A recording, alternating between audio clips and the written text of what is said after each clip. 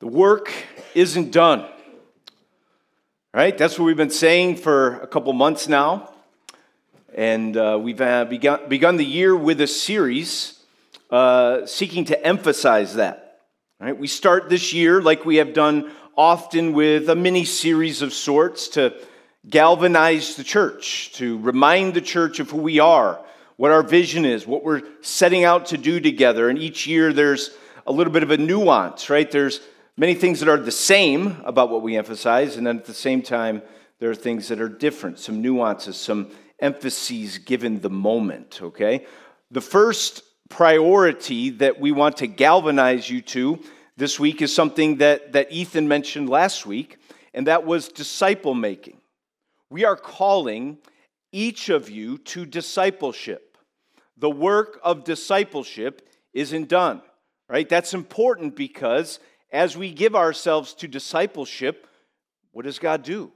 The ministry of the Word and the power of the Holy Spirit, we pursue maturity in Christ, conformity to Christ. And so the work of discipleship isn't done. We call each of you to that good gospel priority, disciple making. Today, we're going to take a look at the second priority of this 3-week series, and that is going to be giving. Enter awkward silence. We're going to focus on giving. It's our heart, it's our hope to inspire a greater maturity in giving here at this church and in the lives of the people that participate with us here in worship, in discipleship, and all of that. Why does this matter? You say, well, because y'all having budget problems.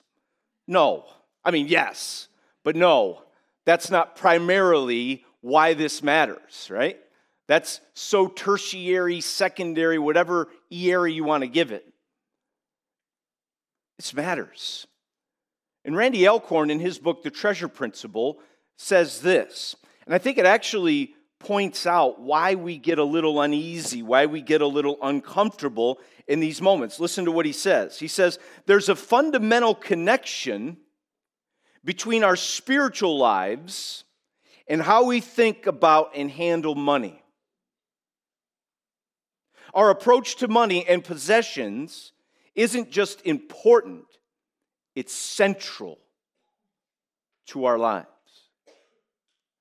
To summarize, the reason we get a little unsettled and uncomfortable and uneasy is because it's pushing a few buttons internally in our heart, in our life. And so today we want to call you to generosity. We want to start the year by galvanizing every person who knows Jesus Christ to give radically. But why? Why? What's the foundation for that? I think that's super important. We don't just want to tell you what to do. We want to tell you why.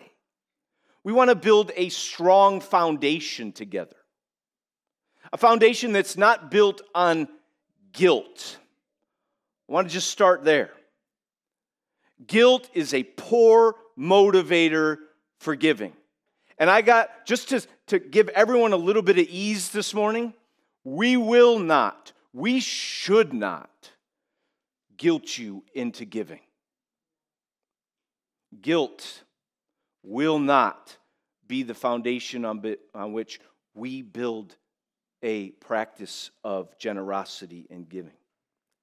So what is the reason? What is the proper motivation? What is the strong foundation for generosity, for giving? Well, we turn to the Word each week, amen? We don't come up with these answers on our own. We seek to know what God has to say. And so we're going to invite Gabby Fordham. She's going to read our scripture passage this morning. So let's turn our attention to her. Good morning. Our scripture passage this morning comes from the New Testament book of 2 Corinthians, starting in chapter 8, verse 1. This is the word of the Lord. We want you to know, brothers, about the grace of God that has been given among the churches of Macedonia. For in a severe test of affliction, their abundance of joy and their extreme poverty have overflowed in a wealth of generosity on their part. For they gave according to their means, as I can testify, and beyond their means, of their own accord, begging us earnestly for the favor of taking part in the relief of the saints. And this, not as we expected, but they gave according first to the Lord, and then by the will of God to us. Accordingly, we urged Titus that as he had started, so he should complete among you this act of grace. But as you excel in everything, in faith, in speech, in knowledge, in all earnestness, and in our love for you, see that you excel in this act of grace also. I say this not as a command, but to prove by the earnestness of others that your love also is genuine.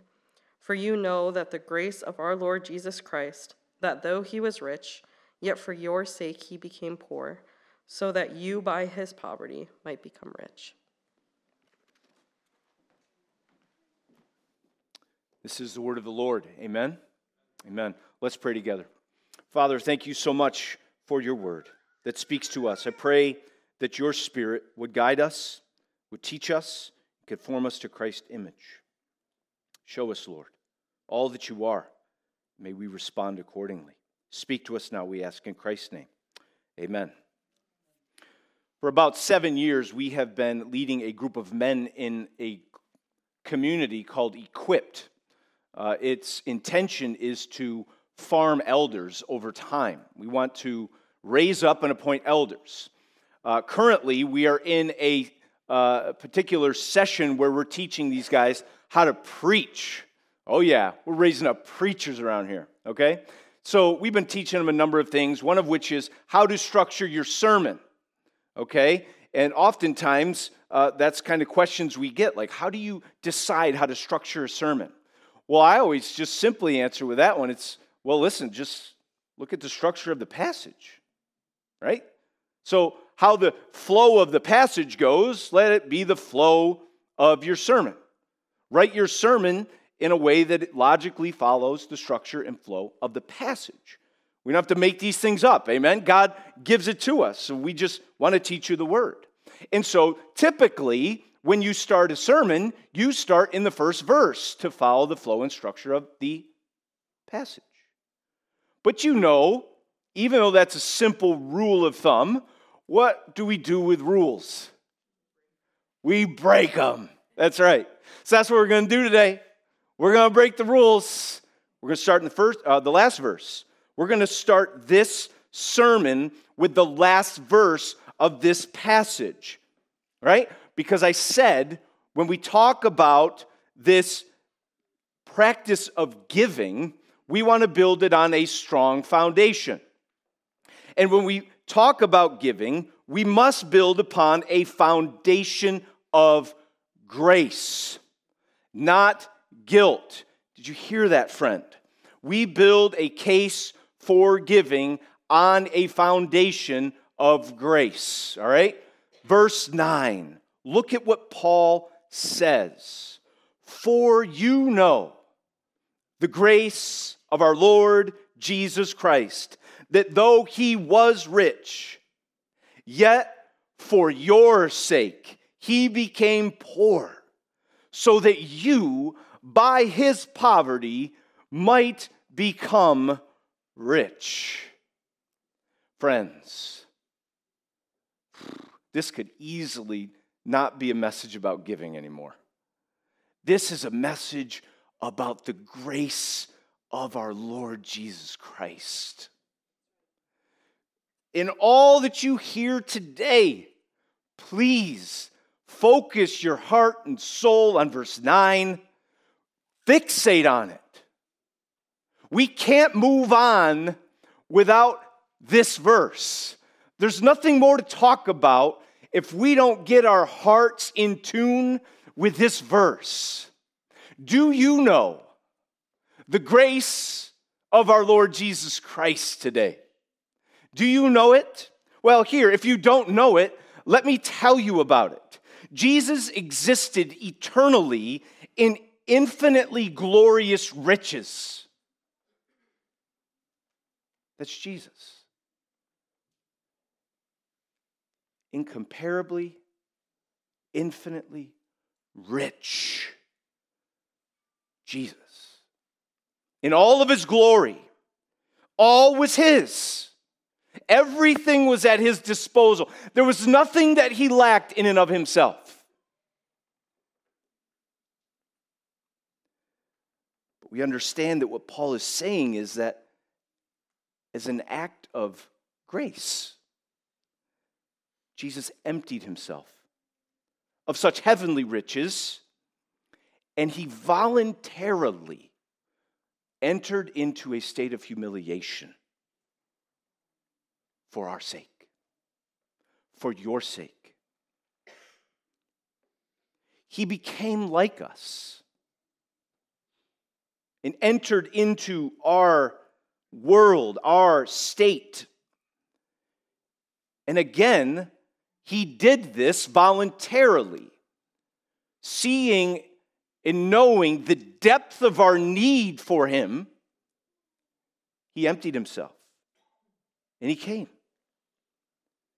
for your sake, so that taking on poverty, we might become rich. Did you hear that? Did you hear that? The incarnation, Christmas, highlights the grace of God in a way that we can't miss.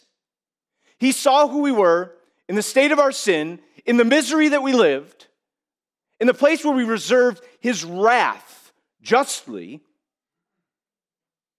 He came and entered human history, took on our likeness. He became poor in order that he might give us all of his riches, so that we might become rich. And some of you are like, preach, because you're thinking I'm talking about money. But I'm not talking about money.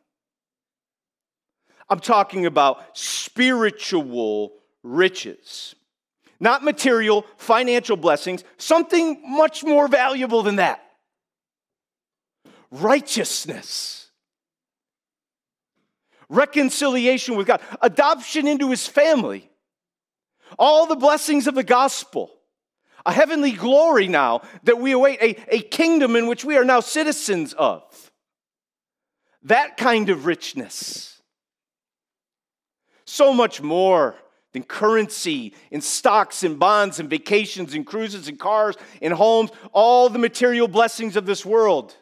We may lose all of that. But in Christ Jesus, due to his poverty, we get all of the spiritual blessings and riches that are in Christ Jesus. He became poor so that we might become rich. That's the grace of our Lord Jesus Christ. Do you know it? Do you know the grace of our Lord Jesus Christ? This undeserved, unmerited favor that he freely, voluntarily bestowed on his very own people? Do you know it? If you're here today, you don't know it, you know it now. In simple, concise form, but you've heard it. Just because you've heard it, just because you understand it, doesn't mean you really know it. So I'm going to ask it again. Do you know the grace of our Lord Jesus Christ? What I mean by it is, have you been personally transformed by it? Have you been identified with it? Has your whole identity been transformed? Your whole standing before the living, righteous God. Do you know it? Have you been transformed by it? Not just up here, but in heart and in how you live? Do you know the grace of our Lord Jesus Christ? Because what I'm asking, and asking that question, do you know, I'm asking, have you received it? Do you have it? Does it have you?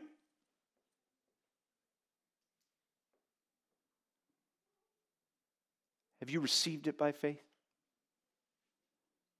That's all it is.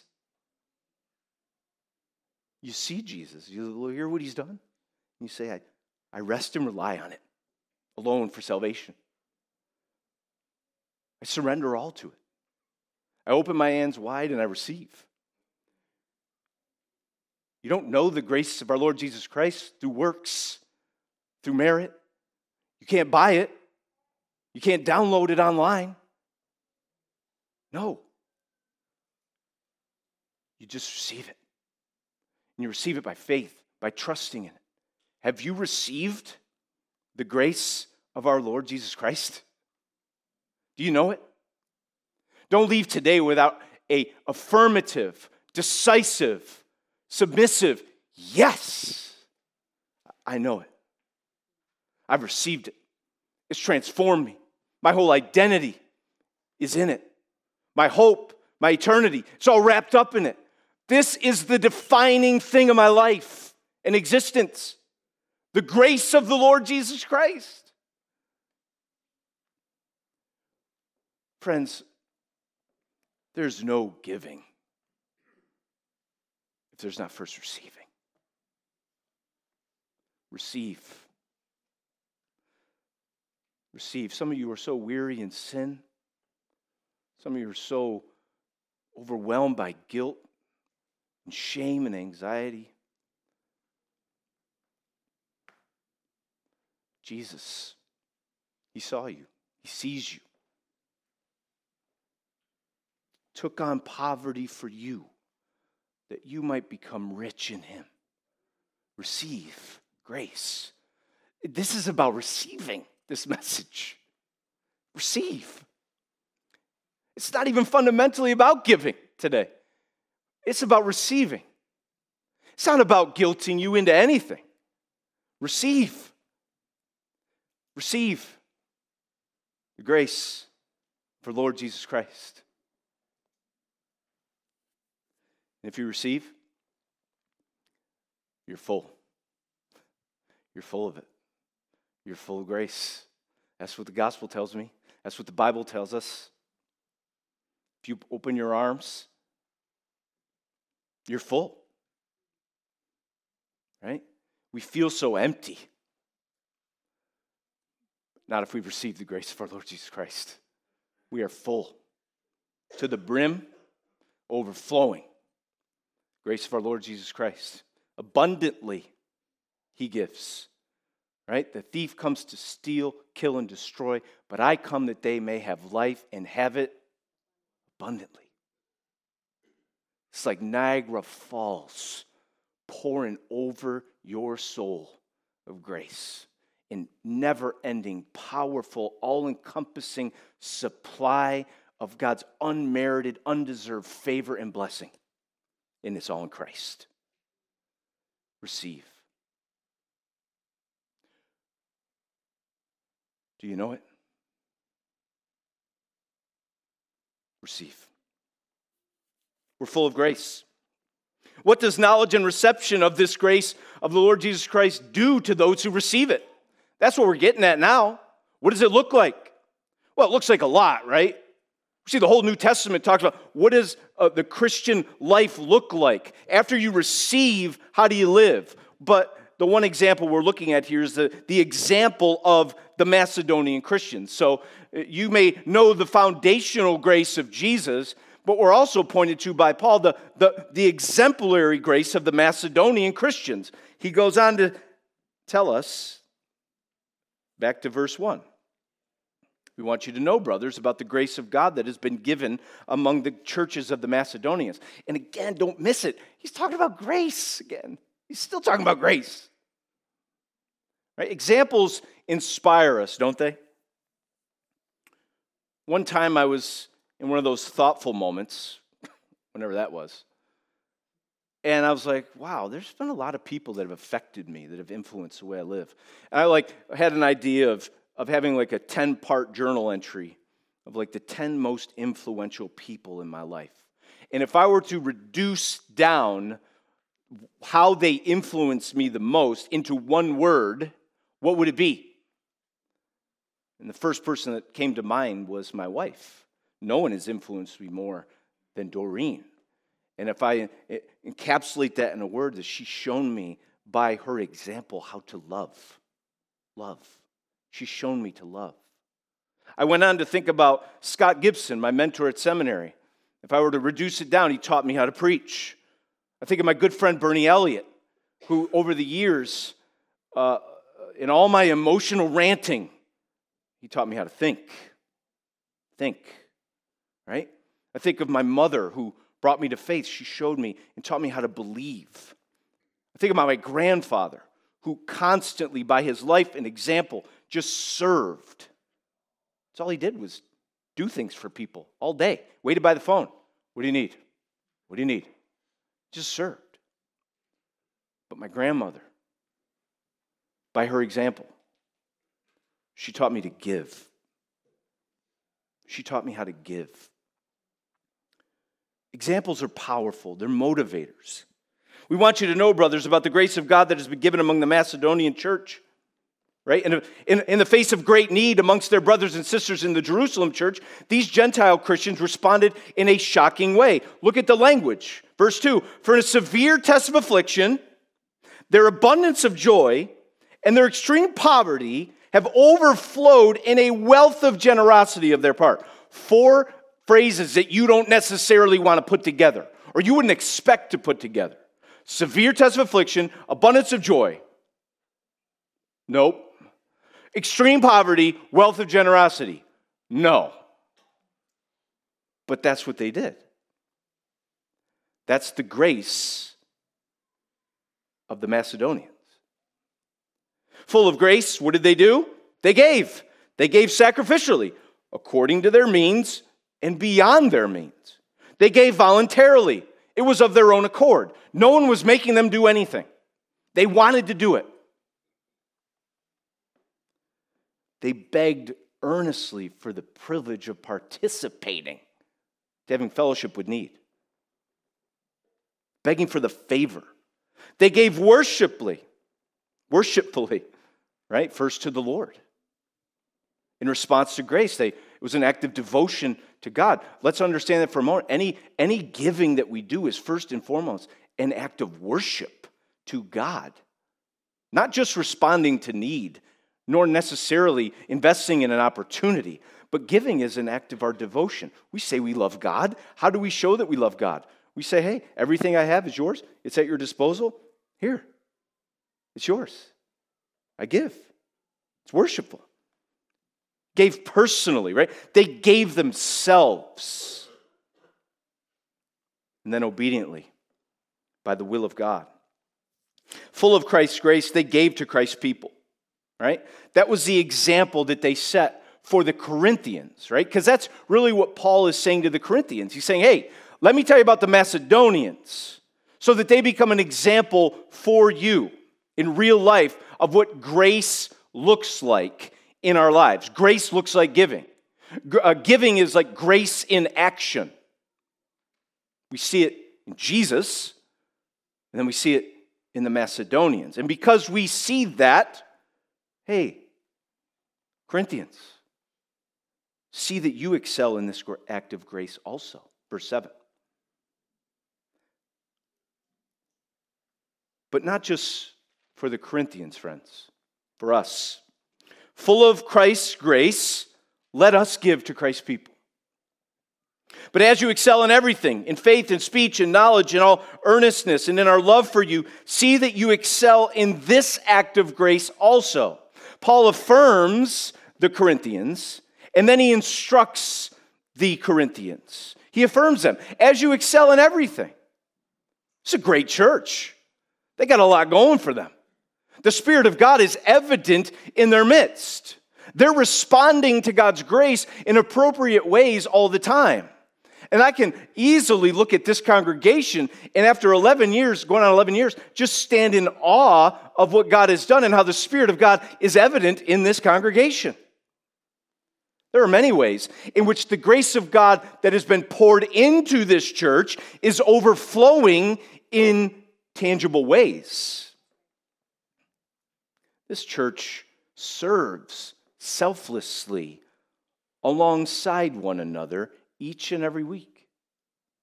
Servant-hearted church. That's the Spirit. This church is patient with one another in and through major struggles and even sins. It's a gracious church, patient with one another as we walk through things in life. That's the Spirit of God. It's the Spirit shaping this community. I think of the love that we have for the Word and for doctrine. Man, we have grown in this, matured in this, and, in some ways, we've even deepened our love for it over the years. Friends, people don't grow in love with the Word of God on their own accord. That's the Spirit. That's the Holy Spirit welling up such affection for love and for Scripture and for doctrine. That's an evidence of the Spirit. Compassion and love for those in need in our community. We just came to a season, again, we're able to partner with a couple schools in the area. We're looking at now coming alongside the canteen at North Syracuse High School to serve meals to teenagers who are lost, just need friendship and care. Guys, we've got a lot of growing to do in those areas, but the Spirit of God's evident. You're excelling in many things, Renovation. And we've seen radical generosity in this church. But he's saying to the Corinthians, what I think he's also saying to us today, see that you excel in this act of grace also. Again, it's about grace. Notice he doesn't even use phraseology like, and so open your checkbook, write a check, or give online, or just empty your wallets. He just excel in this act of grace. It's all about grace for Paul. It should be all about grace for us here. Giving is all about grace, and we should be excelling in that. Again, that word excel is a word that just simply means to overflow. It's the same word back to how he described the Macedonians. The wealth of generosity overflowed. So as you have received, right, we've received to the brim and we overflow. So as you overflow in those ways, he's saying, let grace overflow in this way as well. Receiving grace overflows into giving. Randy Alcorn says this, as thunder follows lightning, giving follows grace. That's a powerful quote. As thunder follows lightning, giving follows grace. So let's excel. Let's give. Being full of Christ's grace, let us give to Christ's people. That's the main idea today. Being full of Christ's grace, let us give to Christ's people. And I'm going to end the message by telling you how. In succinct and clear, helpful way as I possibly can, as quickly as I can. How do we give? Oh, there's many things I could say here. I want to emphasize 4. 1, generously. 2, decisively. 3, cheerfully. And 4, expectantly. How do we give? Generously, decisively, cheerfully, and expectantly. Where are you getting this, Maze? Well, these 2 chapters are really a long call on the Corinthians to give. And so I just want to shoot ahead a little bit. If you want to grab your Bibles and follow along with me, that'd be helpful. You go to chapter 9, verse 6. You say, Maisie, give generously. Where are you getting that one? Well, verse 6 says this. The point is this. Whoever sows sparingly will also reap sparingly, and whoever sows bountifully will also reap bountifully. Common proverb of the day was this. You reap what you sow. What's he saying there? He's talking about reaping and sowing. Whoever sows sparingly will also reap sparingly. Whoever sows bountifully will also reap bountifully.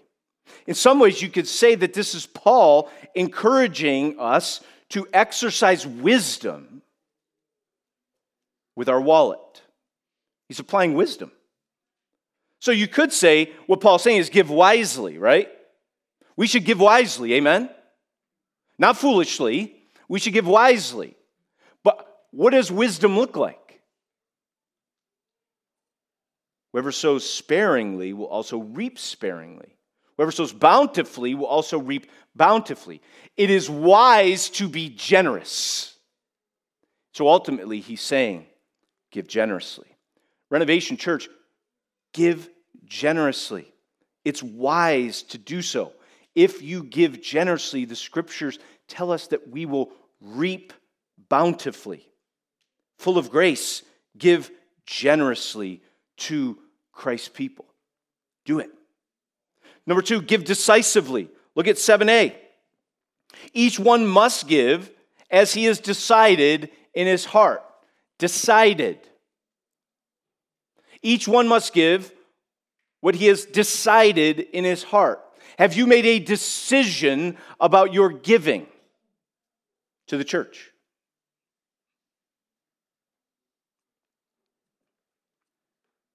It's important that you do. Scripture says each one must give what he's decided in his heart. Not what I've decided for you, what you've decided in your heart. What must you give? And then I think some of us might need help in just thinking through, well, how do we make such a decision? Again, summarizing concisely, here's my answer to that. Decide in prayer on a portion based on priority. I'll say it again. As you give decisively, decide in prayer on a portion based on priority. Let's unpackage that as briefly as I can. We are stewards of what God owns. Okay? You're a steward. You're not an owner. So, if you want to know how much to give, maybe ask the owner. Right? Pray. Father, you're the owner. What would you have me give? What would you have me give? Right? We can't decide apart from prayer. What would you have me give? So pray. Pray. Create your budget. Do you know what you make? Do you know what you have? Some of us haven't even reviewed those things for months on end. We're just living. Do you know what you make? Pray of what you've given to me. What you've given to me to steward for your glory. How much? How much you want to give? So pray. Seek the Lord. Married couples, please pray about this together. It will, if you do not do this together, it can cause some serious issues in the marriage. Pray together. Right? And your prayer shouldn't be, Lord, please help my spouse to not give a lot to the church. Or please, let me have the most control over the money. Our prayer should be, Lord, what do you want us to do together? And decide together as couples. Anyway, I continue to move on. Decide in prayer on a portion. Right? One video I watched from Nymark said that it's throughout all the scriptures you see a simple thing. That God's people are always called to give a portion. To apportion out a decisive figure for generosity. So how much? How much of a portion? Well, there's no black and white answer in the New Testament about how much exactly we need to give. So if you're looking for an exact figure, man, I'm sadly disappointing you today. All right? There is no exact figure. Old Testament expectation was a tithe, a tenth, 10%, plus a number of offerings that came with it. Some people say it was up to 22, 23% was given away generously. We look in the New Testament, and all we see is crazy generosity, right? We see radical giving, people selling everything off and laying it at the apostles' feet, right? People sharing and participating in need in radical measures that go way above and beyond any kind of tenth. So what do we do with that? Okay, we're praying about it. Lord, how much? What portion? Right? I think in some ways the New Testament doesn't rescind, doesn't say overtly any removal of the expectation to give a tenth. right? Even Jesus, when he talks about giving, he's assuming it. He's building on it. So anyway, you can't say a tenth. It's not clear. There's no command. But I also think in some ways, as I was reading Randy Alcorn's book, The Treasure Principle, talking with the elders again about this week, it's like, there's something about what's going on there that can be a helpful way to measure a couple of things and maybe ways to get us started, right? Randy Alcorn calls tithing training wheels toward grace-driven giving. Right? Training wheels are what we put on the bike so that we can ride the bike without falling.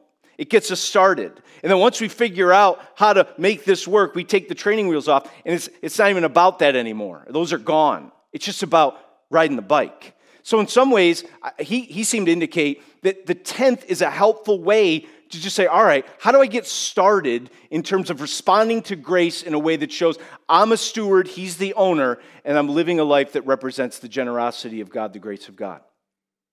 So maybe that's something to pray about, to seek the Lord about. And so the elders, I want to use a very, very clear word here.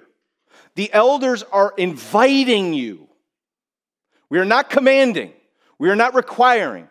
The elders are inviting you to consider a tithe, a tenth, as a way to start living into grace-driven generosity.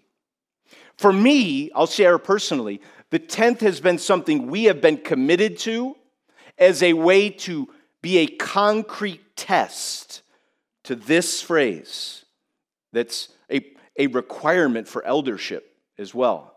It must not be a lover of money. For me, arbitrarily, I understand that. The tenth says, if I can't give at least a tenth, I wonder if I love money. If I can't give a tenth, I wonder if I love money. Maybe that be a concrete test for you to evaluate whether or not you are a lover of God or money. Whatever the case may be, set aside a portion. Set it aside regularly, weekly, at least monthly, depending on how your pay structure and all. I'm not involved in all that. Give regularly as an act of worship, as an act of grace-driven desire to support the ministry of the local church. So decide in prayer on a portion based on priority. Guys, we don't give God the rest, we give God the best. The concept is first fruits, right? Honor the Lord with your wealth and with the first fruits of all your produce. Proverbs 3. So, set your budget. Get that Excel spreadsheet out. Right? Income. What's your first expense? Our first expense in our budget is giving to the local church. It's the first expense item in our budget. Income, add it up, boop, boop. Calculation, that's what we're given. It's decisive. It's also showing a first fruit priority mindset, right? We're full of grace, so we give God our best, not the rest. Beginning of the month, not at the end, when you've already spent it all. Right? Some of us don't give decisively, we give accidentally. What do we got left after the 42 stops at Starbucks for $8 lattes? Saying, give decisively on the front end, not what's left over. Give decisively. Give cheerfully, not reluctantly or under compulsion, for God loves a cheerful giver. God is rich. He does not need your money. Let me just say, we believe that God is rich and that God provides. We've seen that for 10 years. God's going to provide for the needs of this congregation. Amen? Let me say, we don't need your money. We do, but we don't. God's going to provide. Right? This ain't about budgets and needs. It's about worship. It's about your heart. It's about what gives you joy. Give cheerfully. If you're giving an amount that you feel like you're being compulsed to give, or you're giving reluctantly, or you're feeling like you're giving without joy, don't do it. Don't do it. Give joyfully. Give cheerfully. Now, if you can't give cheerfully anything, I think that's an evaluation of your heart. If you're giving anxiously, if you're giving under compulsion, you get my point. The Lord, because it's grace-driven, and what we see in the Macedonians, is calling us to give cheerfully. God loves a cheerful giver. You know what? He's a cheerful giver. Amen? So give cheerfully. Last, give expectantly. Somebody's going to say, well, I have enough. If I start giving radically, will I have enough? The answer is yes. Verse 8, God is able to make all grace abound to you, so that having all sufficiency in all things at all times, you may abound in every good work. God provides for His children. We've seen that time and time again. I'll never forget when we were broke as all get out. And we were looking at the money, and we're like, we don't even have money to give. What should we do? And so we wrote that check, and we gave it. And like 2 days later, our mailbox had the exact amount of someone else that felt called to give to us out of nowhere. It was immediately replaced. I just want to encourage you in that. As you step out in faith, you're going to see God provide in ways that are just amazing and abundant and wonderful. And it's going to what? Make a difference in your life. It's going to prompt worship and adoration and thanksgiving. Because the other thing is, not only do we ask, will I have enough? We're wondering, if I start giving, will it make any difference? What difference will it make? You know what it is to have, what difference it makes in your life if you have an abundance of resources at your disposal to get whatever you want to get or save for whatever you want to save for. But what if I give it away? Will it make a difference? Will the dollar I earned have an impact in the world, and will it make a difference? And Paul's saying, yes, verse 12 through 13. For the ministry of this service is not only supplying the needs of the saints, but is also overflowing in many thanksgivings to God. Your worship is causing other people to worship. Do you hear that? When you worship with your wallet, people are going to worship with their mouths. They're going to praise God. Make an impact when you give. You're supplying needs. People are going to eat, right? People are going to have shelter. People are going to have ministry funded from here to the ends of the earth. When you give at Renovation, all your money goes to supplying the needs of the saints and furthering the mission of the gospel. You should be encouraged by that. But beyond that, it's causing worship. People are praising God because of your gift. Right now, from here to Scotland to Poland, as we're working out new partnerships in Brazil and Mozambique, when you give, you're causing people to praise God from here to the ends of the earth, right? By their approval of this service, verse 13, they will glorify God because of your submission that comes from your confession of the gospel of Christ and the generosity of your contribution for them and for all others. Bottom line, God's going to provide for all your needs as you give. God's going to use it, and He will be glorified as a result. Isn't that great? We don't need to be anxious about those things. That's what God's going to do. We're full of grace. So let's give to Christ's people. Amen? Can we give ourselves to that? Can we start by just simply praying about this? Can we open our lives and our hearts to God doing something radical in and through us?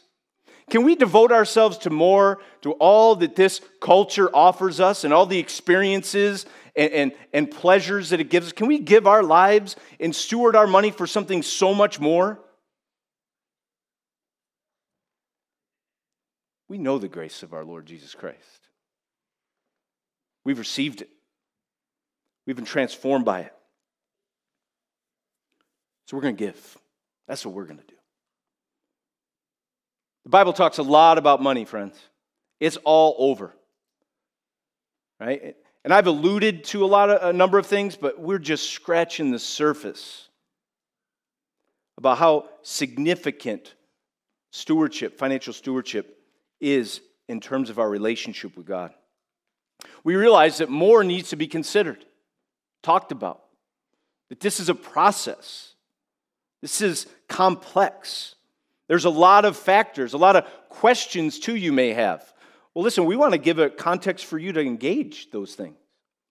We've decided to basically integrate some thinking, teaching, and conversation about financial stewardship into our missional communities this winter. So in February and March, we're going to do a book study. We're going to look at Randy Alcorn's book, The Treasure Principle. It is absolutely fabuloso. You're going to like it.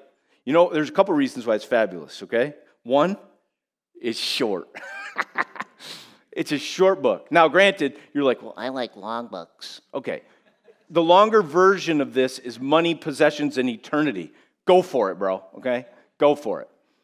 But if you're normal, you're going to read The Treasure Principle, okay? The short version. We're going to go through it slowly, and it's going to be, I think it was 8 weeks or 7 weeks. Thank you, Ethan. 7 weeks in February and March. We are, I think 30 copies are on their way. I think it's going to cost $10 each. I think that's how we're doing it. We'll figure out how to manage all those details. Bottom line, don't freak out. This isn't a flash in the pan moment. This is something we want to integrate into how we're teaching and empowering each of you in terms of your relationship with God and giving. So join us. If you haven't signed up for a missional community, do so. They start this week. We'll be starting this in February and March. Let's learn together. Let's learn together. For now, by faith, be filled with Christ's grace. And now that you're full of Christ's grace, let us give to Christ's people. And may we do so generously, decisively, cheerfully, and expectantly. Amen? Amen. Guys, thanks for my long sermon today. You're patient with me. There's a lot to talk about. Silas has given me that look already. So let's pray, and let's turn our attention to Lord's Supper. Father God, we thank you so much for just what you're teaching us. Lord, we confess to you that this is a difficult, uncomfortable topic, and yet at the same time, we rejoice in knowing the grace of our Lord Jesus Christ. We embrace him by faith. We receive the fullness of who he is. All that unmerited favor, we just rejoice in. And Lord, we pray that you would enable us by the power of the Spirit to excel in giving, to move past our fears and discomfort and also our idolatry and just run into your arms and see how much joy and just how much joy there is in giving to your people. Lord, use us, teach us, shape us. We ask this in Jesus' name. Amen.